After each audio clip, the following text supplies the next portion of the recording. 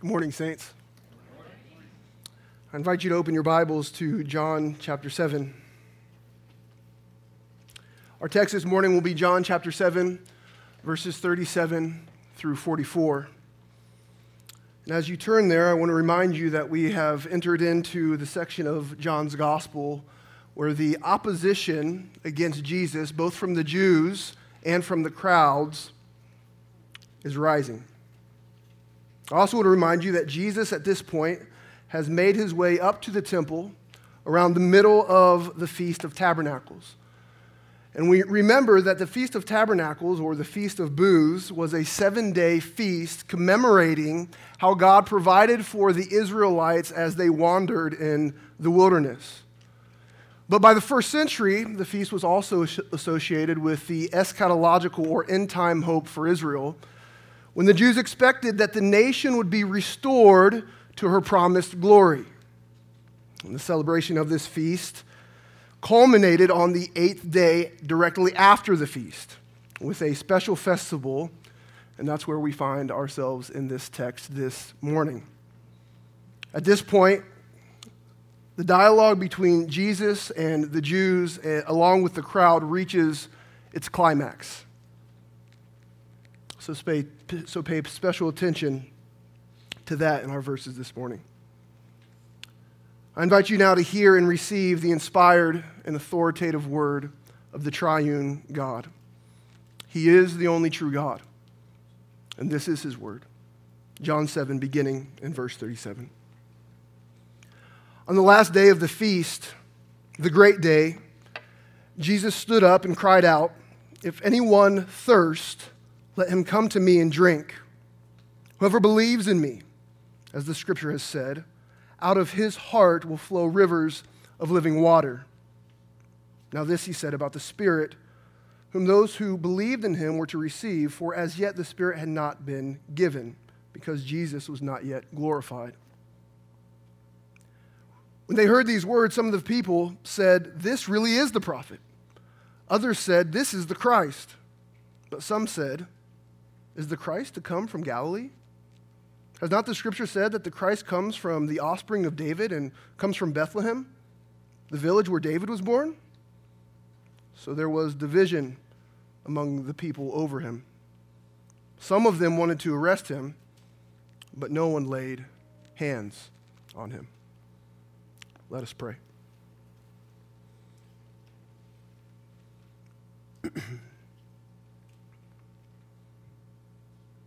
Lord of glory, we thank you for the opportunity that we have to come before you and to hear from you through your word this morning.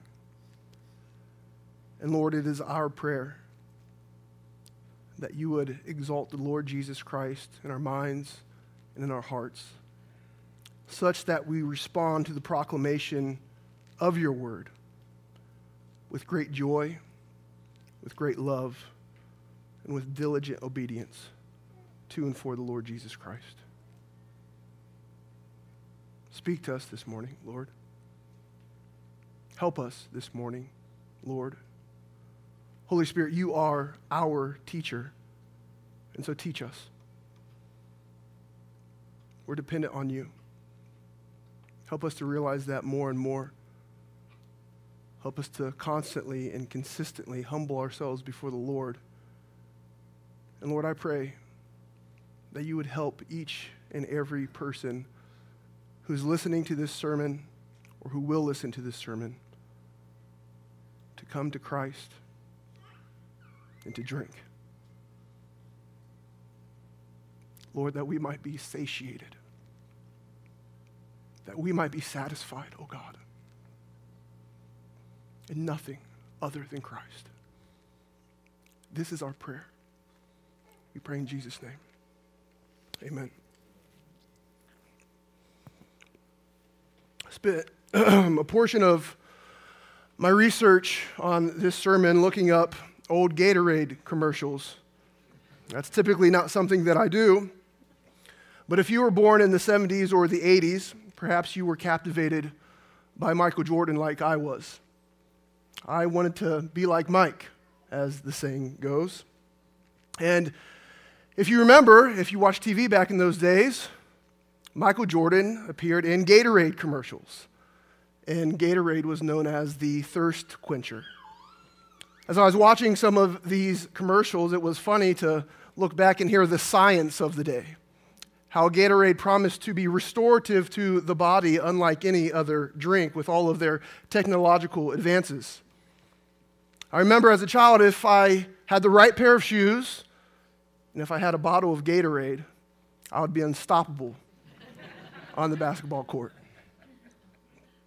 But the older I got, the more I realized that a right pair of shoes and a bottle of Gatorade would not make me unstoppable on the basketball court.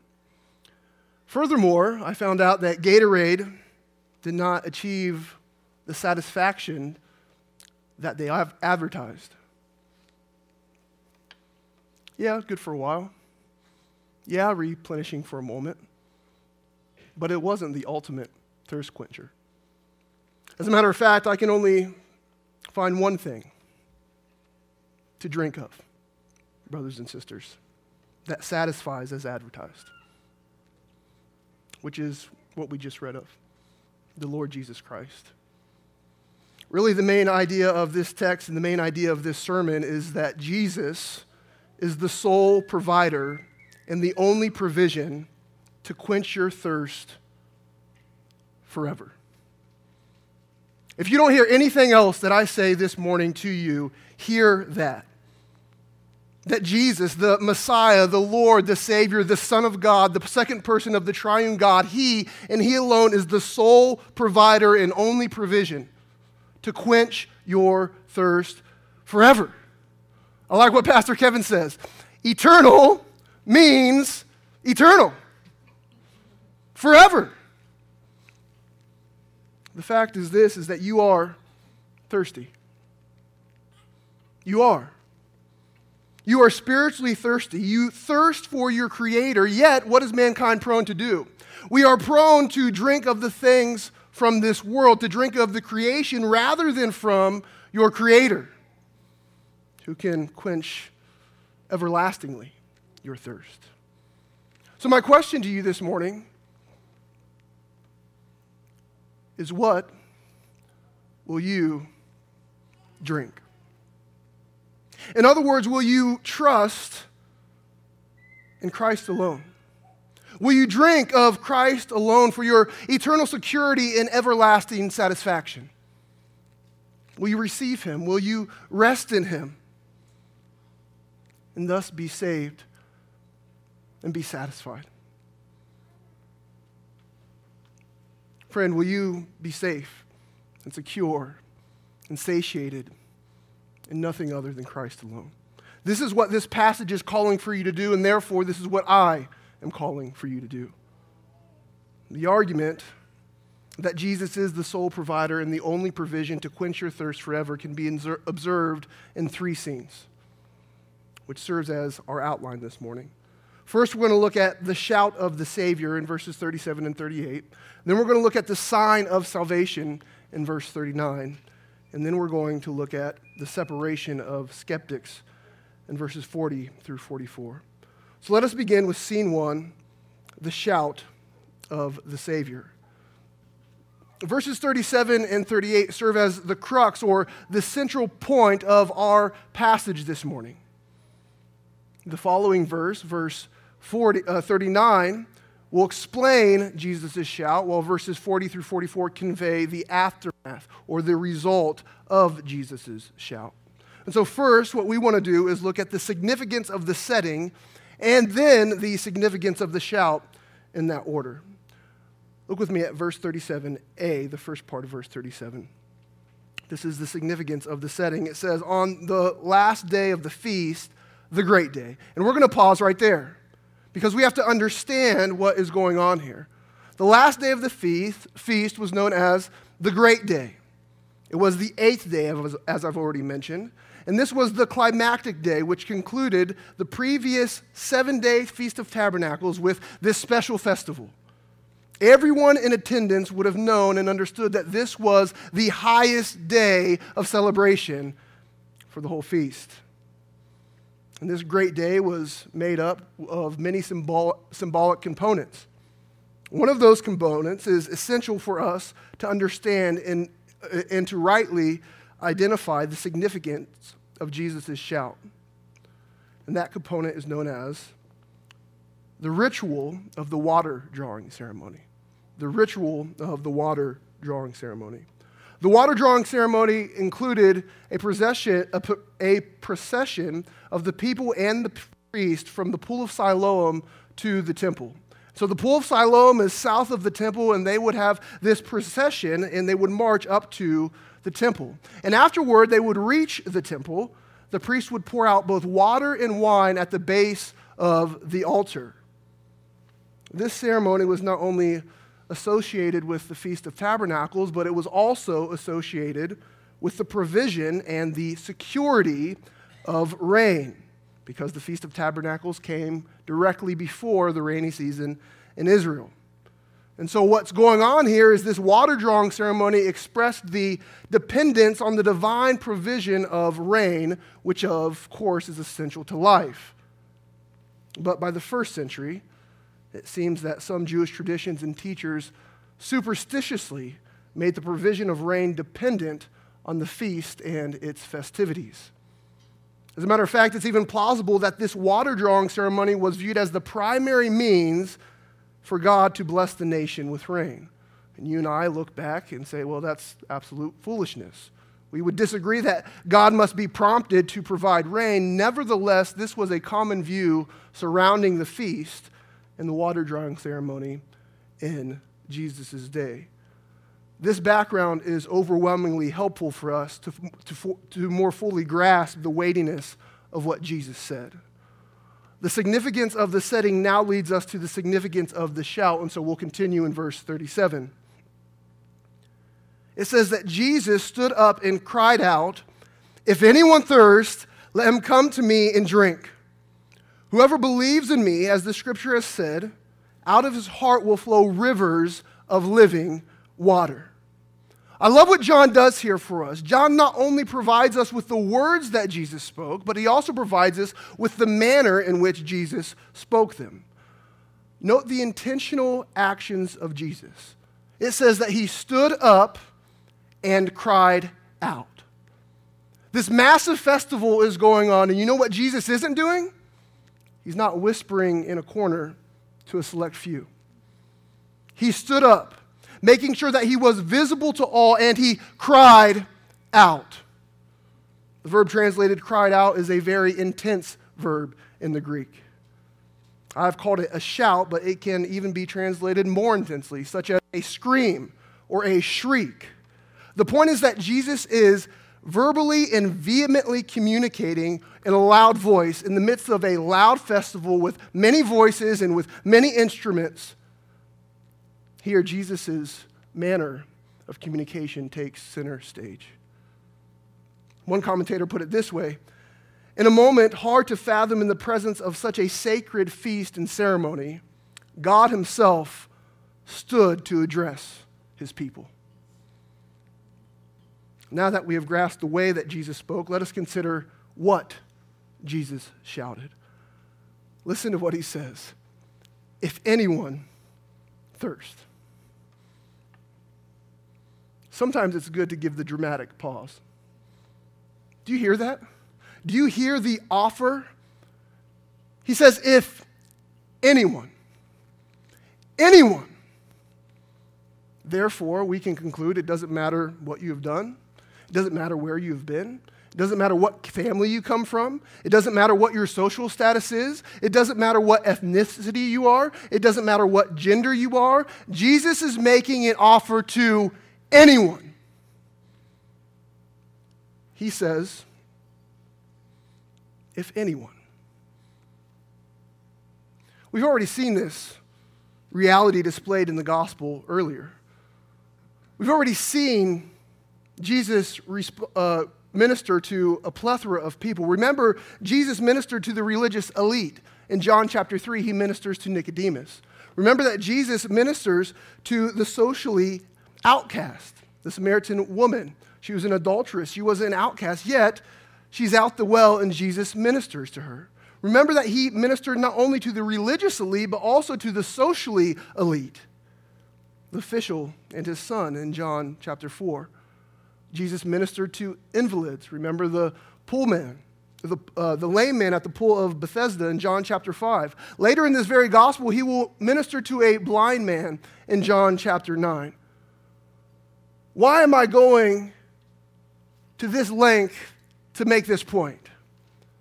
I want everyone to hear, wherever you're at, that I don't care who you are. I don't care what you've done. I don't care what your background is, because Jesus doesn't. He says, if anyone. The key question is this: do you thirst? He says, if anyone thirsts. Maybe even more important, what or who will you drink to quench that thirst? If anyone thirsts, then what? Well, Jesus continues this shout, and he says, let him come to me and drink. Whoever believes in me, as the scripture has said, out of his heart will flow rivers of living water. This reminds us of what Jesus said to the woman at the well in John chapter 4. Remember, after telling her to give him a drink and her confused response, Jesus answered her. Look at John chapter 4, verses 10 through 14. Jesus says, if you knew the gift of God and who it is that is saying to you, give me a drink, you would have asked him, and he would have given you living water. The woman said to him, sir, you have nothing to draw water with, and the well is deep. Where do you get that living water? Are you greater than our father Jacob? He gave us the well and drank from it himself, as did his sons and his livestock. Jesus said to her, everyone who drinks of this water will be thirsty again. But whoever drinks of the water that I will give him will never be thirsty again. The water that I give him will become in him a spring of water welling up to eternal life.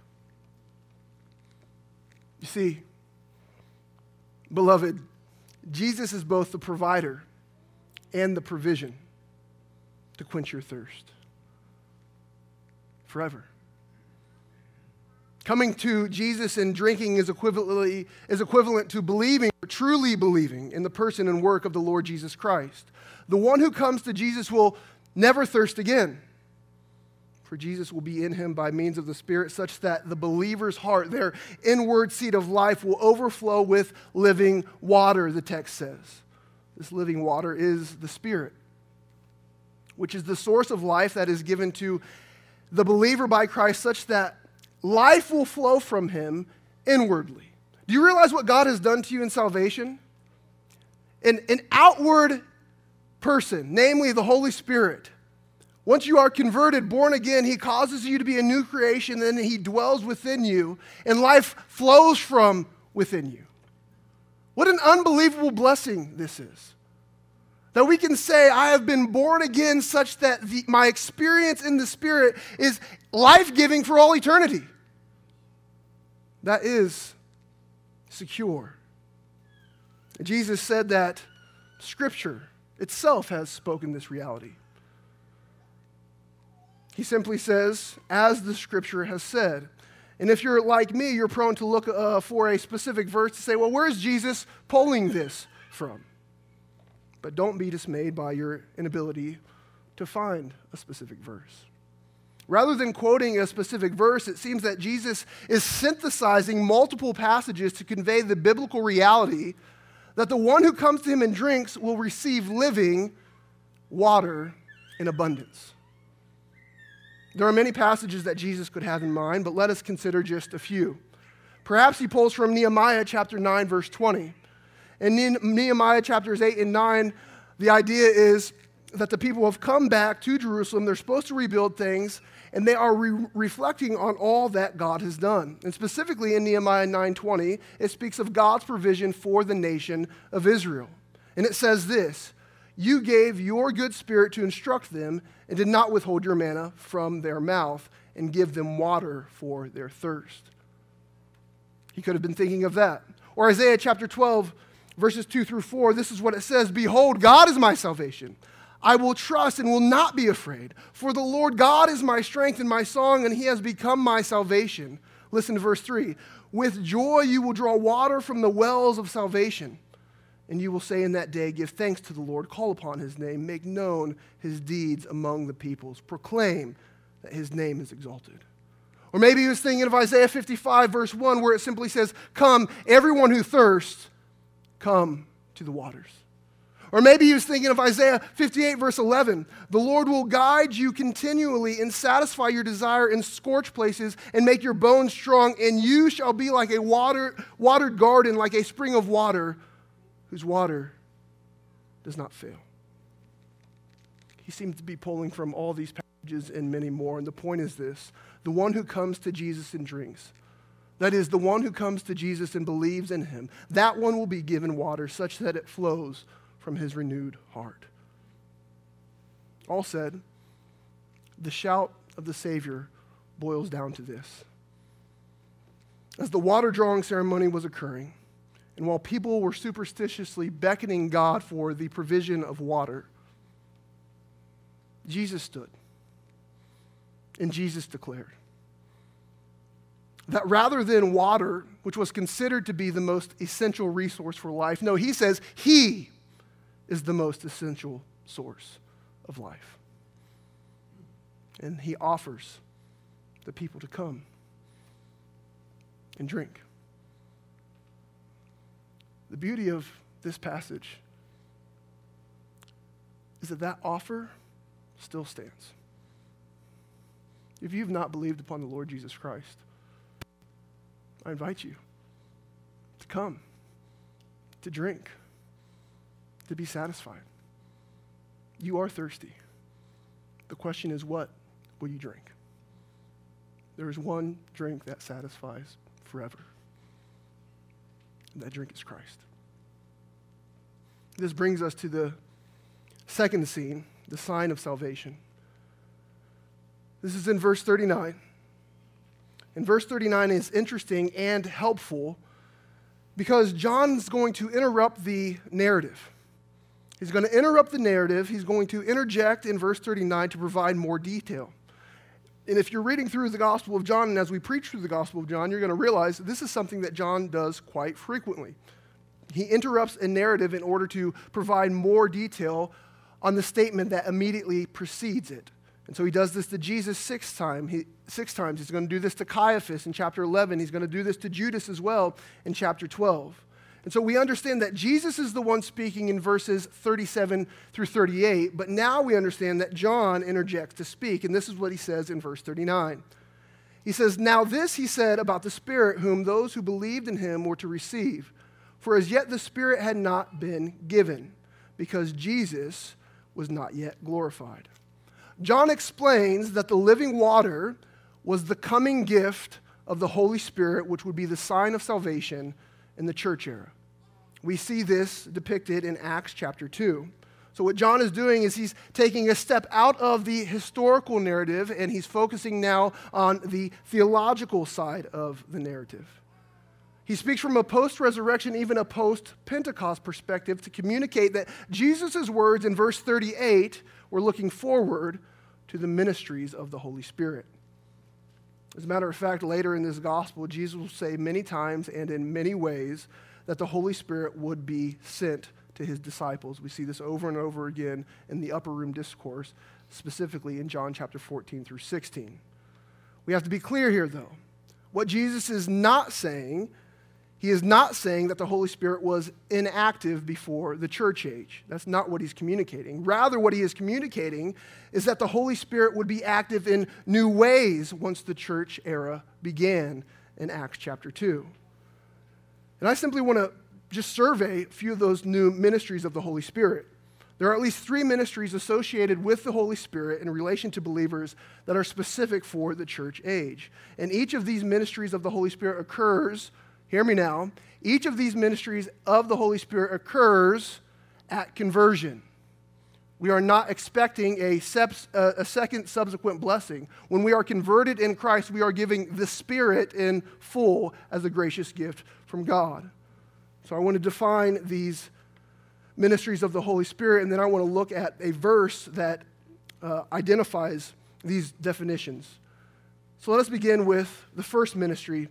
The first ministry of the Holy Spirit is the baptism ministry of the Holy Spirit. And it is the work during the present church age in which the Lord Jesus Christ, by means of the Holy Spirit, places the Christian into his body, which is the church. And this happens at the Christian's first moment of salvation by grace through faith in the Lord Jesus Christ. We see this reality in many places in the New Testament, but maybe most clearly in 1 Corinthians chapter 12, verse 13. Paul writes, "Therefore, in one Spirit we were all baptized into one body, Jews or Greeks, slaves or free, and all were made to drink of one Spirit." The second ministry of the Holy Spirit is the sealing ministry of the Holy Spirit. And it can be defined as the act of God by the Holy Spirit at the moment of conversion by which the Father guarantees the security of the believer in Christ until the day when the Lord Jesus returns to take his church out of the world. We see this again in multiple places, but maybe most clearly in Ephesians chapter 1, verses 13 and 14. Paul writes, "There in him, Christ, you also, when you heard the word of truth, the gospel of your salvation, and believed in him, were sealed with the promised Holy Spirit, who is the guarantee of our inheritance until we acquire possession of it to the praise of his glory." The third and final new ministry of the Holy Spirit in the church era is the indwelling ministry of the Holy Spirit. The Holy Spirit's indwelling ministry can be defined as the residing of the Holy Spirit in the individual Christian beginning at the moment of conversion and never ending. We see this in Romans chapter 8, verse 9, among other places, where Paul writes, "You, however, are not in the flesh, but in the Spirit, if in fact the Spirit of God dwells in you. Anyone who does not have the Spirit of God does not belong to him." These ministries, brothers and sisters, of the Holy Spirit began on the day of Pentecost in Acts chapter 2, and they continue for the church today. And we should just pause and give thanks to God for these ministries of the Holy Spirit. They're unbelievable. If God himself didn't declare it in his word, I'd say, no, it couldn't be so. But by God's grace, this is what he does to believers in Christ. We are indwelt by his Spirit. We are sealed by his Spirit. We are baptized into the church by his Spirit. And when we consider these definitions in the scriptures in which they come from, the notion of the verse we just read, the notion of flowing rivers of living water out of the believer is clarified or elucidated in our minds. We now start to see all this is what is being spoken of. But we can't miss where John takes this statement. John doesn't just stop there. He continues. And John gives us the reason why the Spirit would come later. He says in verse 39, at the end simply, because Jesus was not yet glorified. We have to understand that the concept of glory in John's gospel is not separated from the cross of Christ. It's not. If we were to read Jesus' prayer in John 17, we would immediately realize that Jesus' glorification was through his cross. At the conclusion of our verse, John takes us to the cross. And he says that the Spirit was not yet given to those who believed in Jesus because Jesus had not yet been scourged. He had not yet been suspended. He had not yet been sacrificed on that Christ through which he would return to glory. When we consider that last phrase of John, chapter 7, verse 39, we're humbled. We see the blessings, the spiritual blessings that God has given us, but we're reminded that they are given to us because Christ went to the cross to redeem us. All the spiritual blessings that are said to be had, yes, even the multifaceted ministries of the Holy Spirit, are only available because Jesus, because Jesus, for the joy set before him, endured the cross, despising the shame. It is now seated at the right hand of the throne of God. Jesus is glorified. Jesus is glorified through his endurance of his cross. And then he bestows the gift of the Spirit as a sign and as a seal of salvation. Brother and sister, reminding us that we too, because of him, will be glorified. We have seen the shout of the Savior. We have seen the sign of salvation. And now John transitions back into the narrative in verses 40 through 44. Just scene 3, which I have called the separation of skeptics. In this scene, we have the immediate reaction to the words of Jesus shouted in verses 37 and 38. Look first at the sayings of salvation in verse 40 and in the first part of verse 41.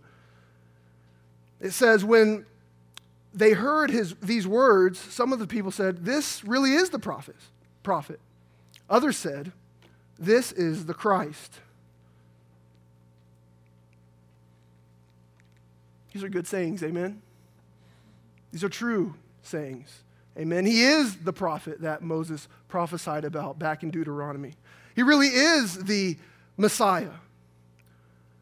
But just because someone says that he's the prophet, just because someone says that he's the Messiah, doesn't mean that they are saved necessarily. We've already seen in this gospel that there are people who said they believed in Jesus, yet their belief was not genuine. You remember John chapter 2, we saw that people believed in Jesus. Why? Because of the signs that he performed, yet their belief was not genuine. We saw in John chapter 6 that people saw Jesus and they believed in Jesus because of his signs as well. Then he preaches hard. And what do? They cease to follow him. His sayings are too difficult. In last week's passage, in chapter 7, verse 31, we saw that many people believed in him, and they asked, when the Christ appears, will he do more signs than this man has done? And one could argue that this crowd should be lumped into the same category of false believers that we saw in John 2 and in John 6. But one could also argue that some in the crowd responded with a rhetorical question, indicating that they did not expect the Messiah to do more than Jesus has done. How are we to classify these people who are speaking these sayings of salvation? Are they genuine believers or are they not? We have well noted that we are in this section of John where the opposition to Jesus is on the rise. And this opposition may lead us to throw those who are saying these things about Jesus, that he is the prophet, that he is the Messiah. We might just jump to the conclusion, well, no, they couldn't be true believers. But I think we should slow down. And one of the reasons that I think we should slow down is because it's good for us to realize that even while Jesus is being rejected by the masses, he is still redeeming those whom the Father has given him before the foundation of the world. Both are going on. As a matter of fact, in John's gospel, true disciples are often displayed as being in the process. True disciples in John's gospel take Jesus at his word, but they don't fully understand everything that Jesus has to say. Nicodemus is depicted as someone who is in the process. Remember, we saw Nicodemus in John chapter 3, and Jesus says, "You don't know these things? You're the teacher of Israel." Yet, next week in our passage, we're going to find Nicodemus again. And as a matter of fact, if we fast forward to John chapter 19, we'll find Nicodemus again, and that time he's with Joseph of Arimathea taking the body of Jesus. It seems as if Nicodemus was in process. And even in the midst of this section where this opposition is escalating, we cannot miss what happens in John chapter 9. In John chapter 9, in the midst of this rising opposition against Jesus, we'll meet a blind man who refuses to reject Jesus no matter the cost.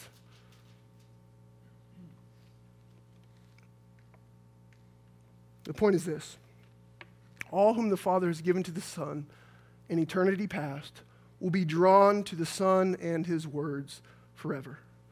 And yes, this may include, albeit not many, some of those in the crowd in our text saying these things. I think it's also helpful to notice this. that their response is not to the signs of Jesus, but to the words of Jesus.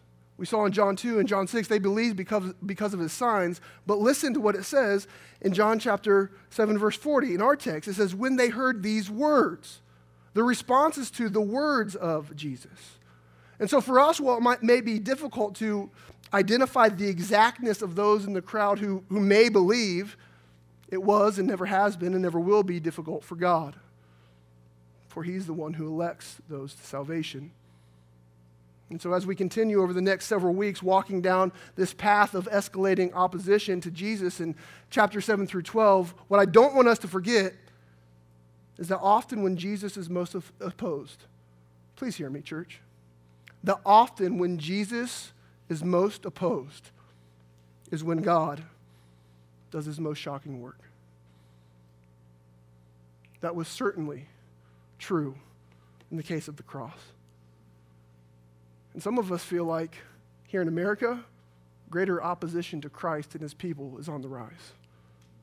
I just want to remind you, God's in the business of doing great work in the face of opposition. So take heart, church. Opposition against Christ led to the glorification of Christ, and the same is true for those who are in Christ. This brings us to sayings of skepticism, continuing in verse 41. It says, but some said, is the Christ to come from Galilee? Has not the scripture said that the Christ comes from the offspring of David and comes from Bethlehem, the village where David was? And for the reader, this text is dripping with irony. John lets and expects the reader to understand that irony. John constantly portrays Jesus as coming from where? He constantly portrays Jesus coming from heaven. But we understand with the Gospels that precede John, over and over and over again, the fact that he is of the line of David, the fact that he was born in Bethlehem is given to us. And so John expects the reader to understand that. Jesus is both from Bethlehem and from above. Jesus is both from the line of David and of God.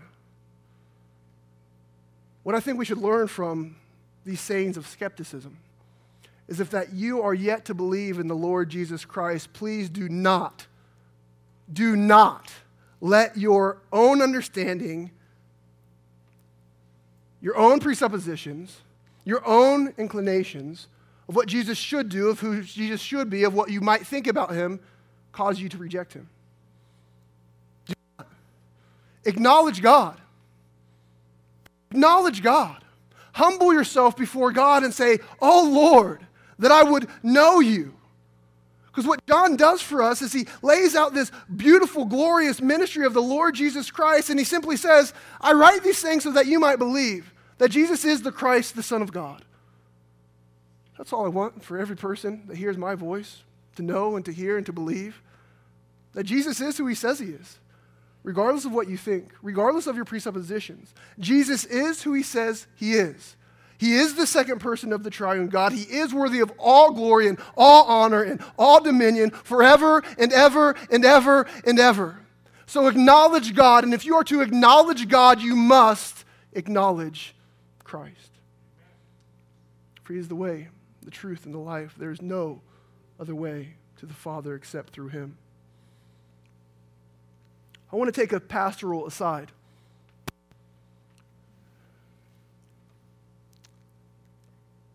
Often publicly from this pulpit, we say that we are saved by grace through faith in Christ alone.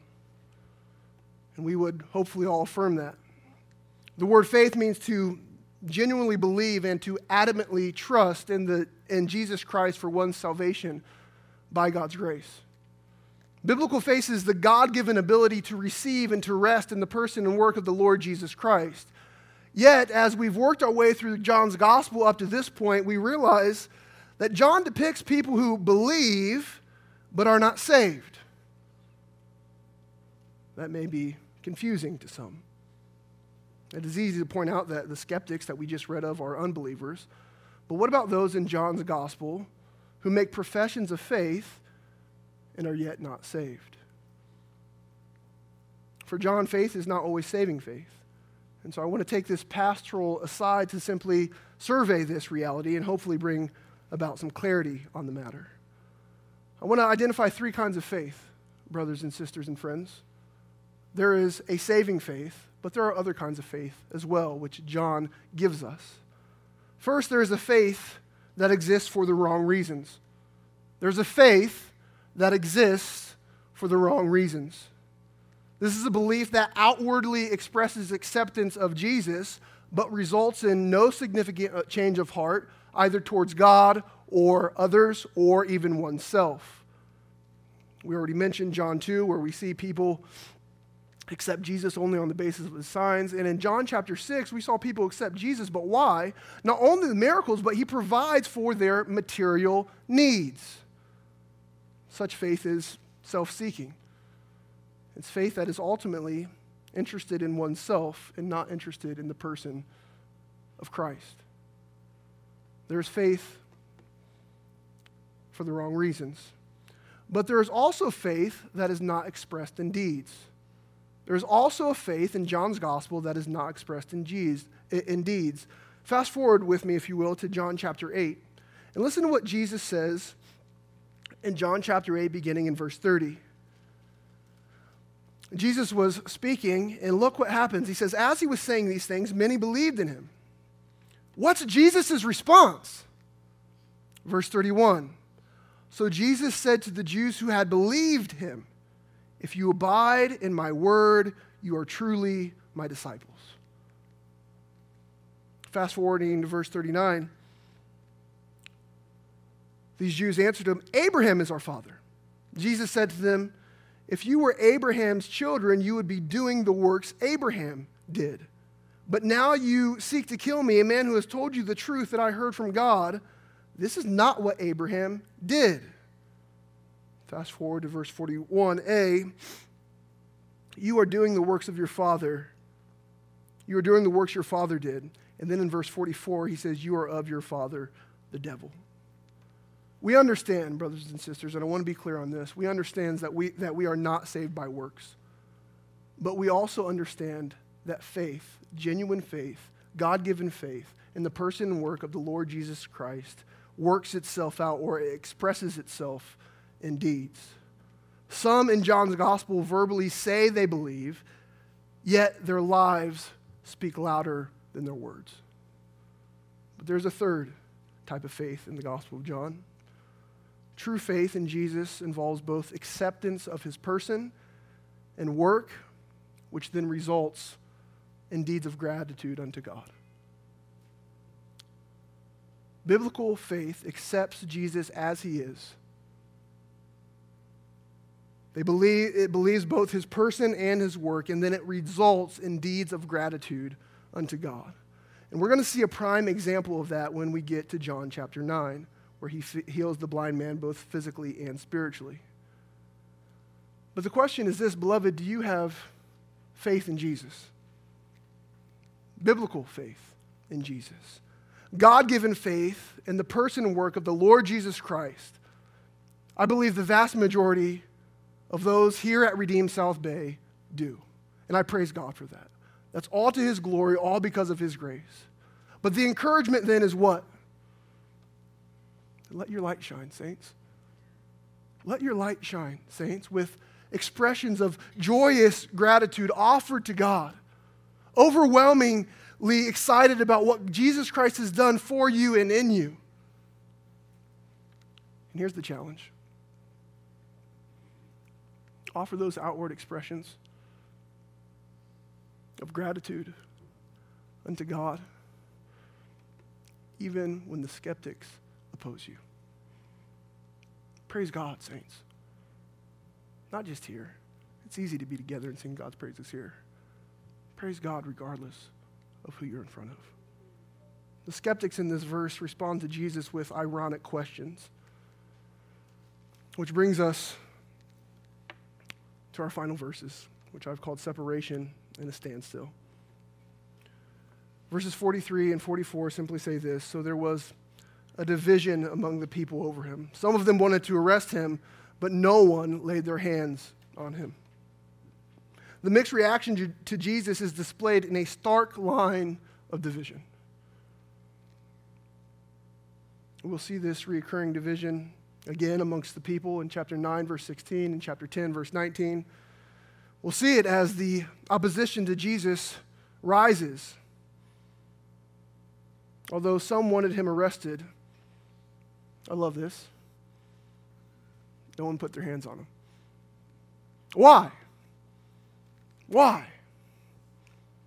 Well, because his time had not yet come. Because his time had not yet come. Although our text does not explicitly state that phrase, it is both implied and found in the immediate context of our verses. Look at chapter 7, verse 6. Jesus speaking to his brother says, "My time has not yet come, but your time is always here." He then says in verse 8, "You go up to the feast. I'm not going up to this feast, for my time has not yet fully come." He says in verse 30, "So they were seeking to arrest him, but no one laid a hand of him because his hour had not yet come." It says in chapter 8, verse 20, "These words he spoke in the treasury as he taught in the temple, but no one arrested him." Why? Because his hour had not yet come. His hour will come, beloved. We'll get there at the end of chapter 12, at the beginning of chapter 13, where Jesus explicitly says, "My hour has come." But God's sovereignty is consistently expressed in the Gospel of John through such phrases, "My hour has not come," which transitions to "My hour has come." There is not one place in the Gospel of John where Jesus and God are not in complete and total control. He is sovereign over all things. His hour had not yet come, but his hour would come. And when his hour does come, brothers and sisters, through his sacrifice, we were purchased. His hour came, yes, for his own glory. Through the cross, he would be glorified. But his glorification results in our benefits, which then should result in our praise. Be on the right side of the dividing line, friends. We'll see this division over and over and over again. Be on the right side. Those who behold Jesus as he truly is. Those who love Jesus regardless of who they're around. Those who will follow Jesus unconditionally. We have seen the shout of salvation, the sign of salvation, and the separation of skeptics. And I tell you, just like I did up front, if you haven't heard anything that I've said, hear this. Jesus is the sole provider and the only provision to quench your thirst forever. Gatorade may quench your thirst for a little while, but only Jesus is able to quench your thirst forever. Or maybe put a better way, the things of this world may temporarily satisfy you, but only Jesus is able to satisfy you everlastingly. Behold him, church, and abide in him, for he abides in you. Father, bless your church. Help us to apply these realities. Help us to drink of Christ. Help us to come to him constantly and consistently. We understand that there was a moment when many of us were saved and believed upon the Lord Jesus Christ, where we had our very first drink, if you will. But Lord, we are always desiring to come back and to go deeper and to be overflowing even more. And so help us to continuously, not just initially, but constantly come back to you, Lord Jesus, such that our hearts will be overflowing. Lord, I pray for those in our midst who know you not. I pray that today would be the day of salvation. I pray that they would believe upon the Lord Jesus Christ, that they would no longer be skeptical, as some in this text were, but they would take you at your word by your grace and the power of your Spirit. Do this work, oh God, I pray. You are worthy of all of our praise, and we are satisfied in no one and nothing else except in you. Remind us of that, oh God, day by day, moment by moment, we ask in Jesus' name. Amen.